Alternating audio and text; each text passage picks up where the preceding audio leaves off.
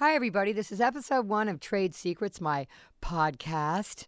And today our guest is John Root, the regional sales manager from DPA Microphones. If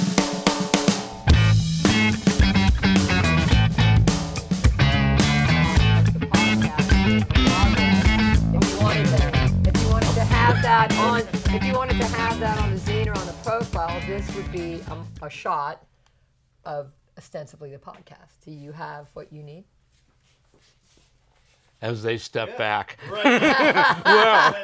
To get better perspective. So, talk for a second? I'm talking. I'm looking at the level. Okay, how are we doing?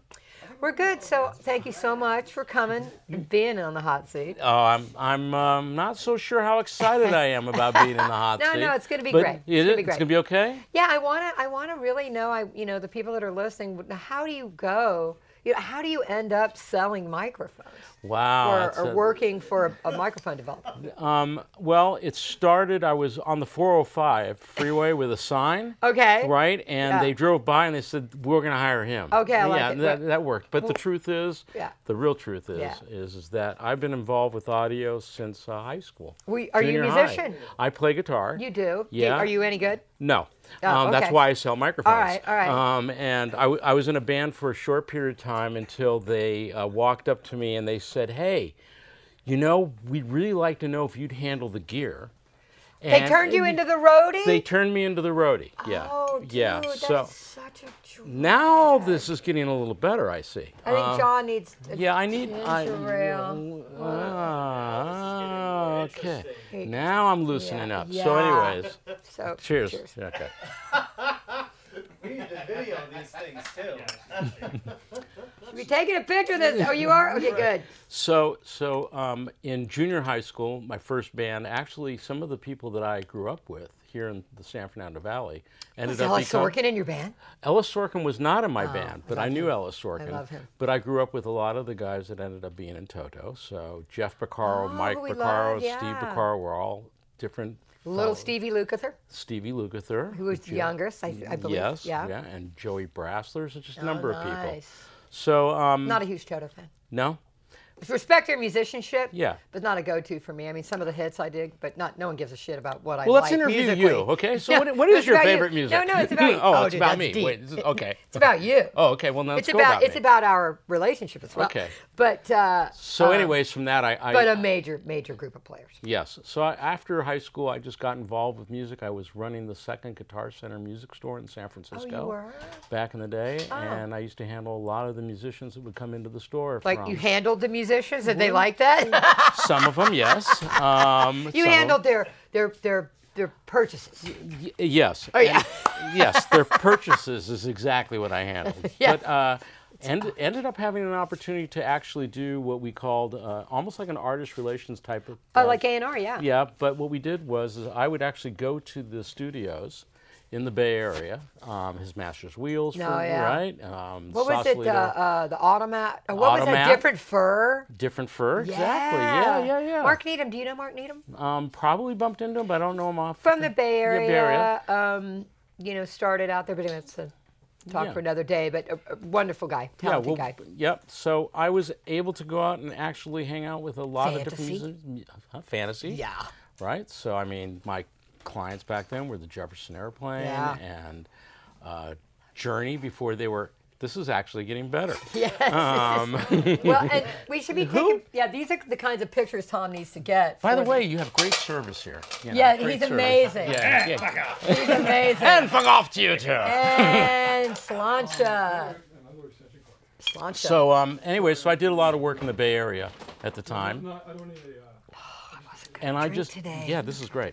What other questions do you have for me as I sit in the Paula hot seat? The hot seat. Well, it's really, that's just a catchy term to get people to tune into the podcast. It's a friendly and welcoming, safe place. I feel Where you can sort of just. Until things go south. No, I think really. You need a studio on you. I think. It's a safe place. I think, I think really the purpose of this, I think, or at least what I'm hoping, is that the people that tune in to listen will learn about behind the scenes and how things work. talking to a lot of people like you that have a background in audio and facilitate artists, all the people that help artists get their music recorded, et cetera. And so microphones were obviously a huge part of that, I mean, couldn't do it without them, you know what I mean? It's a very important start. Yeah, very important start. And just the sensitivity that people like you and people behind the scenes bring to those relationships with the artists, I mean, because we know artists are sensitive people, and we don't want them to have to be worried about like, oh, the microphone. This, you want them to create. You want to create. I mean, my job obviously is create an environment where people can create and feel at ease. And you do the same thing. You go into the studios. You bring mics that they check out and say, okay, use this on a certain artist. Give me some feedback. Let me know what they think. So really, for this and what I want to do with it, Hot Seat again, just a catchy name. But what I want to do is just have people tell their stories, because I think we were talking about the fact that when you like an artist, like say, I don't know, Hendrix, right? Would pick an artist that meant something to you and it was important to you or formative for you. You want to know what their real background is and what their real struggles are. Like you want to know about like Dave Grohl not having enough money to buy gas or not having enough money to buy food. You know what I mean? And hearing this story about your heroes, as it were, as real people, because I think that's what everybody relates to. It's like, okay, well now I can see myself as that person because I've been there too, and I've had that struggle too, or whatever it is. I've been broke. Whatever. It reminds me of a story. There was a band way back in the day, you might remember, called Quicksilver Messenger Service. I love that band. Okay. See, that's kind of shit I like. Okay, so yeah. Cipollina's brother, which I want to say is John Cipollina, I believe, his bass player, was the bass player for Huey Lewis and the News. Yeah. Who were called Clover. Remember Clover? Exactly. Wow. So in the early days in San Francisco, here's a story about what people, when they go through their struggles and then they finally get there. I remember him coming into the Guitar Center store in San Francisco. Huey or? The Cipollina, the bass player for Huey. Coming into the store, and they had a gig that night at a little club in San Francisco, and he needed a new set of round bass strings. All right. And literally, he is pulling out of his pocket change, throwing like quarters and nickels and dimes and pennies. And back then, a set of strings were like $20, maybe something like that. Yeah. And I think he had like $15.62. Right. Right, and and all that. And he says, I need a set free. And I said, all right. And I knew the cost of the strings were about $10. I said, well, here, I'll tell you what. I'll sell you the strings for $12. Here you go. You keep some of your money. And he goes, well, you should come to the show tonight. And I said, what's the name of the band? He goes, well, we used to be called Clover, but we're now Huey Lewis and the News. And I went to the show. And I remember going, wow, these guys. And he ended up being a client for a long time. Oh, I love it. See, it's that act of kindness. Exactly. Yeah. So I think if you do, at least in my career, I found that if I'm in a place of trying to be of support and willing to give somebody something, and with no attachment at all, then you're doing what's right. Well, I mean, it sounds corny, but I think that's what we all do every day. Every person who's a roadie or every person who's setting up a stage, all those thankless sorts of jobs that the show can't happen without those people. I think that's so important to shine a light on those people. One thing that's funny about the Clover thing, personally for me, was that so I would come out in high school. My brothers were working at the record plant, and I remember that originally in Clover, like the rest of the band, like gave Huey a hard time. They weren't entirely like nice to him or what. They kind of downplayed his importance in the band, and then he went on to become the only one that really had, that I'm aware of, that had lasting fame. Yep. So I thought that was always such turnabout is fair play, absolutely. right? Now they were dicks, and he's like, okay, you guys suck, and now he became famous. Well, let's talk about dicks for a second. All right. Why not? Let's segue to that. All right. So I'm always game for that. Okay, well, is this a PG rated? You signed your release, babe. Okay. So I know you're supposed to be asking me questions, though, right? What isn't really even me asking you questions? It's more or less you telling me about your life. Like, where were you born? Los Angeles, here. Really? Yeah. Native Los Angelina. You're probably one of 3. Well, yes. And yes, I'm one of 3, and the other 2, I don't know what happened to them. And what mom and dad? What did they do? My dad was owner of a very large audiovisual staging company here in Los Angeles. What a coincidence! How about that? So I grew up around that. Oh, cool. Yeah. Put you to work early? Very early. Oh, okay. Yeah. And we grew the business from 10 people to I never knew this. 250 people. Is someone recording this? Yeah. Oh, we are, right? Yeah, It's it's amazing. right there. Yeah. Dude. The thing right there. Yeah. Okay. Yeah. Right. Yeah. And so That's actually he had a very very cool. successful career. What was the name of the company? It's called Audiovisual Headquarters, AVHQ. What a great thing. Yeah, yeah. And a time probably like this in the 70s? Oh, watch out. Yeah, it was in the 70s Oh, and cool. 80s, and we were ahead of Is our your time. dad still with us? No, he passed away at 88, but my mom is still here. Oh, wow, She good for you. turns 98 in July. Oh my God, congratulations. Dude. Yeah. You know, I used to tell my mom, she'd What? say, I don't want to live to be 100. I'd like, you do when you're 99. It's like, whoa. Yeah. I mean, when you're, she's 97, but I don't know. Yeah, you do when you're 97. Yeah. So, Oh, congrats. What's thanks. your mom's name? Harriet. Oh, that's pretty. Yeah, so she's originally from Omaha, Nebraska, and my dad was Oh. from Chicago.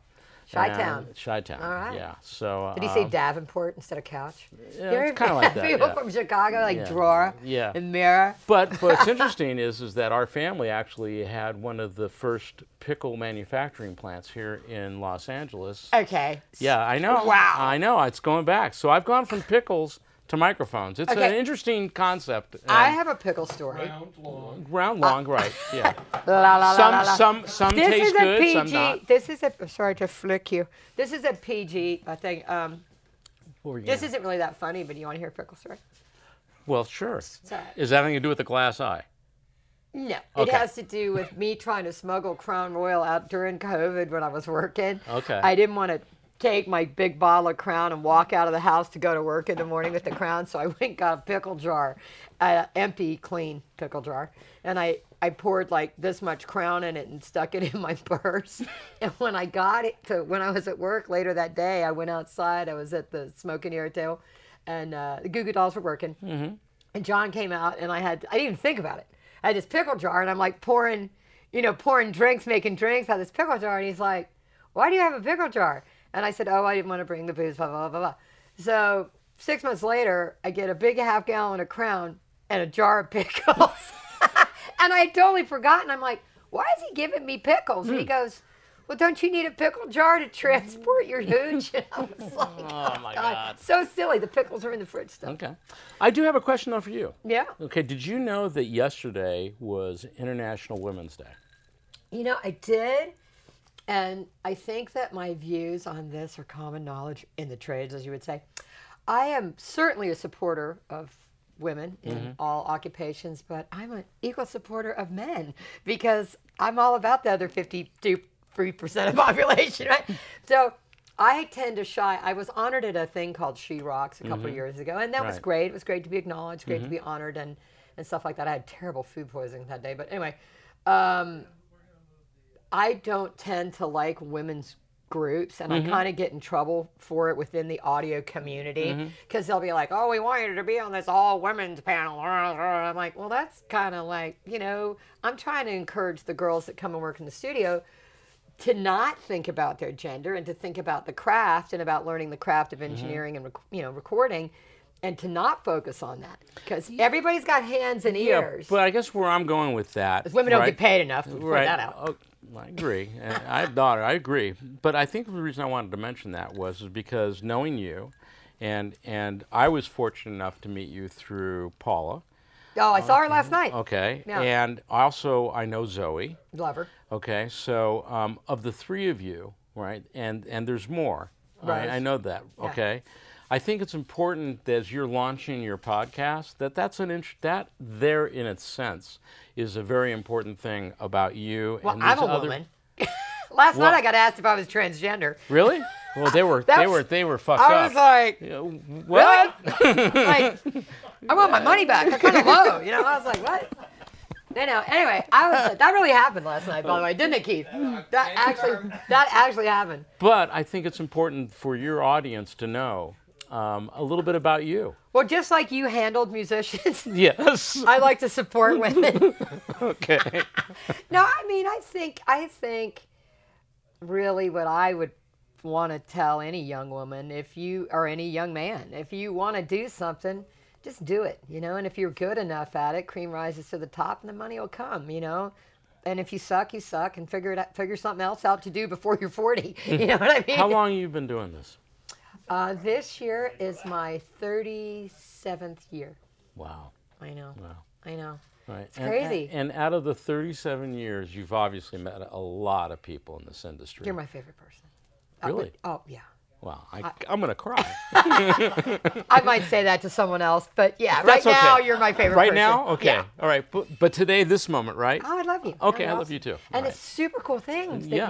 dude, DPA, dude, we're using these lav mics that are on the Mars fucking rover. Dude, I'm so excited. about these And we're not in Mars. Dude, there's the tiniest little boom with a tiny little windscreen. I'm obsessed with it. It's like not in a weird sexual way. I just think it's super cute, dude, which is why I want to get like a Barbie and a Ken. Well, they are IP58 rated, so they'll handle never mind. But well, it's liquid proof anyway. Yeah, here's to you. But So your advice to somebody man or woman that wants to become a studio manager. What would be your 1, 2, 3 top 3 pieces of advice? I would say, first of all, but why do you want to do it? No, I would say it was really, really important to understand the basics of recording. Okay. And the tracking, overdubbing, and mixing process, at least in a fundamental way, even if you just buy like that recording techniques book and read that, because it helps so much to understand the language, to be able to talk to engineers when you're booking time and when you're doing setups. If someone says to you, oh, do you have a compressor in there? And you go, I don't know what a compressor is. You're going to look like an idiot. So I think it's important to understand what we actually do in a recording studio, and then get some basic info about mice. But basically, that is number one. I think if you want to work within a studio environment as a manager or anybody in management, you need to understand that it is not about you. It is about the client, and it's about service. I always compare it to like a hotel, because I truly believe that it's about that type of hospitality and setting a tone and the type of service. You're coming in and you're paying good money for studio time. What do you want? You want blue M&Ms, whatever it is you want, and not having, obviously I have a healthy ego, you have a healthy ego, but in my job, it's not about me. So I think the most important thing is just learn the fundamentals of recording, make sure you have the right personality and the right temperament, and that you're a gracious, hospitable person. And then lastly, managing the people that work for you is probably the hardest part of the job. It's kind of like herding cats. And I think that it's really important to be a fair-minded boss, and to give people opportunities to grow and even make mistakes along the way. But I also think it's important to be honest with people. If they're not going to make it, don't. I try to pride myself. My assistant Keith is amazing, and the two of us, we agree, like to let someone think that they're actually going to have a career when it's evident that they're not, that you're actually doing them a favor by cutting them loose and firing them, than prolonging the agony of their dream that's never going to happen. And it's not that it's not like I'm not saying that to artists. Like, I don't have that, knowledge with, like, if someone's a singer and they want to be a singer, keep doing it until till something happens, you don't want to do it. But for people that work in a studio, I can tell probably, I would say, within about 3 months, whether you're going to be able to do it or not. Yeah. Because it's a lifestyle, you got to be healthy, got to be able to do long hours. Think about it. Thank you, Beatles, for creating the 12-hour day as a normal day. Whose idea was that? People on cocaine, obviously. But, I'm just saying, like, what other job, how many jobs is a 12 to 14-hour day a normal day? Not many. Right. True. So true. So, but yeah, why not an engineer? Why do you record? Or No, I don't. No, I'm not an audio engineer, but I love audio engineers. I love learning. Me too. I think they're the unsung heroes of all the music absolutely. we've ever heard. I love watching them do their magic. And it looks really hard, right? When you look yeah. at a console and Yeah. you look at the patch bay, you're like, oh shit, that's a lot. yeah, and in today's world, things are constricted. So an engineer today doesn't have the kind of time that I might remember they used to have, where you could go into a studio, you could sit there and you could set up mics. Okay, computers were supposed to help us, right? Yeah, and? Okay, And? so this is my theory. The tape machine, you had 24 tracks, right? Right. And Pro Tools, you have, I don't know, 150, whatever, how many tracks you can have, right? So, all right, I guess what I'm trying to say is, when did it become okay that the performance would not be good, and that we would use all these tools to polish a turd, as it were, instead of the person actually having to perform the track, sing in tune, sing in key, so that it could be recorded? I don't know. I think that options are not always good, because then mediocrity, you just get all that much more. I don't know. Does it make sense? Like, Yeah, if you, I think. I don't know what I'm trying to say. Your podcast, I'm trying to say a lot of people suck. Well, but what I'm hoping for that comes out of your podcast, as you're talking to engineers, is to hear some of the tricks and things that they do, and hear some of the where they came from, how they got to where they are today. Who they learned from, who they copied from. Yeah, how they're doing their trade today. What are the things, because things have shifted so much, especially coming out of this COVID pandemic. I mean, and also too, like you said, you don't need a console anymore, and most sessions happen with a, whatever DAW you're using. I don't know. I mean, look at this. Look how small this is. It's fucking awesome. Yeah, it is. It's amazing. Yeah, actually, we could be doing this on a beach somewhere, right? So, let's go. Okay, let's go. We're done.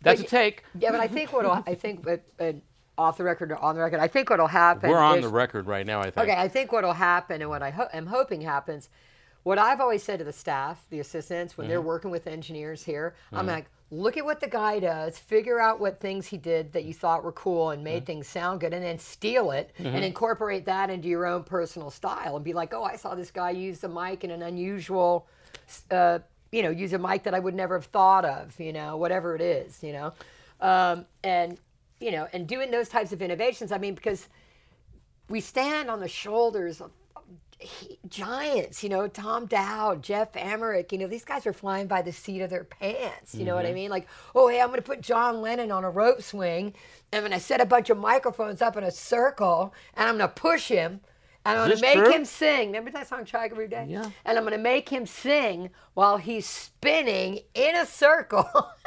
This happened. Yeah, that really happened. Really? Oh, Jeff Emmerich told me it happened. Really? I believe him. Okay. But yeah, amazing stuff. So they were, I like to see the winging aspect of it. I like to see people be experimental. I like to see people learn from the people they're working with. And I tell her, like I said, look at what he did, figure out why he did it, and that's how you build your own style. And I think that's what most of the guys we're going to talk to will say. I think whether it's someone like, oh, I work for Bruce Swedien, or, you have Bob Clearmountain or whatever, it's going to be some experience they had, or many, when they were learning and moving up, that shaped the way they do their thing, their signature thing. So my question for you, I know you're supposed to be asking me questions, but I'm so interested. Matters. But I'm very interested to know about you. When the day is done, you're here in the studio, all kinds of music is going on in different places, different genres. Yeah. When you get home, what do you listen to? I'm pretty eclectic. I don't know much about country, and I know that some. sounds like a title to a song, by the way. And I don't listen to a lot of hip hop. I listen to a lot of, the generation that I grew up in. So for me, it was like, I have 3 older brothers. So it was like Zeppelin, Beatles, Hendrix, stuff like that. But what I listen to a lot when I'm driving home, dude, it's so bad. I have an Echo Auto in my car. Okay. Right? It's like, looks like a black credit card. And it's an Alexa, it's like Alexa. So I'm in my car. I almost always listen to Coldplay. Really? Yeah, I love Coldplay. Are you going to see them when they come on tour? I've seen them before. I don't know. I don't have tickets for this one. But then if I want to listen to like Foo Fighters or heavy rock, I listen to weird shit. I listen to like orchestral maneuvers in the dark, like Talk and shit like that, like new waves. I love the Pretenders. I love Roxy music. I'm a huge Roxy music fan. What was the first concert you went to? First concert? Well, I'm from Charleston, South Carolina, dude. Well, so the first concert I went to was the Allman Brothers And I was 9 years old, and my brother's band opened. No kidding. They were called Chariot, yeah. And I got to go backstage, and probably shouldn't say this on the podcast, but I smoked joints and drank wine with Barry Oakley and Dwayne Allman. I was 9 years old. That's a true story.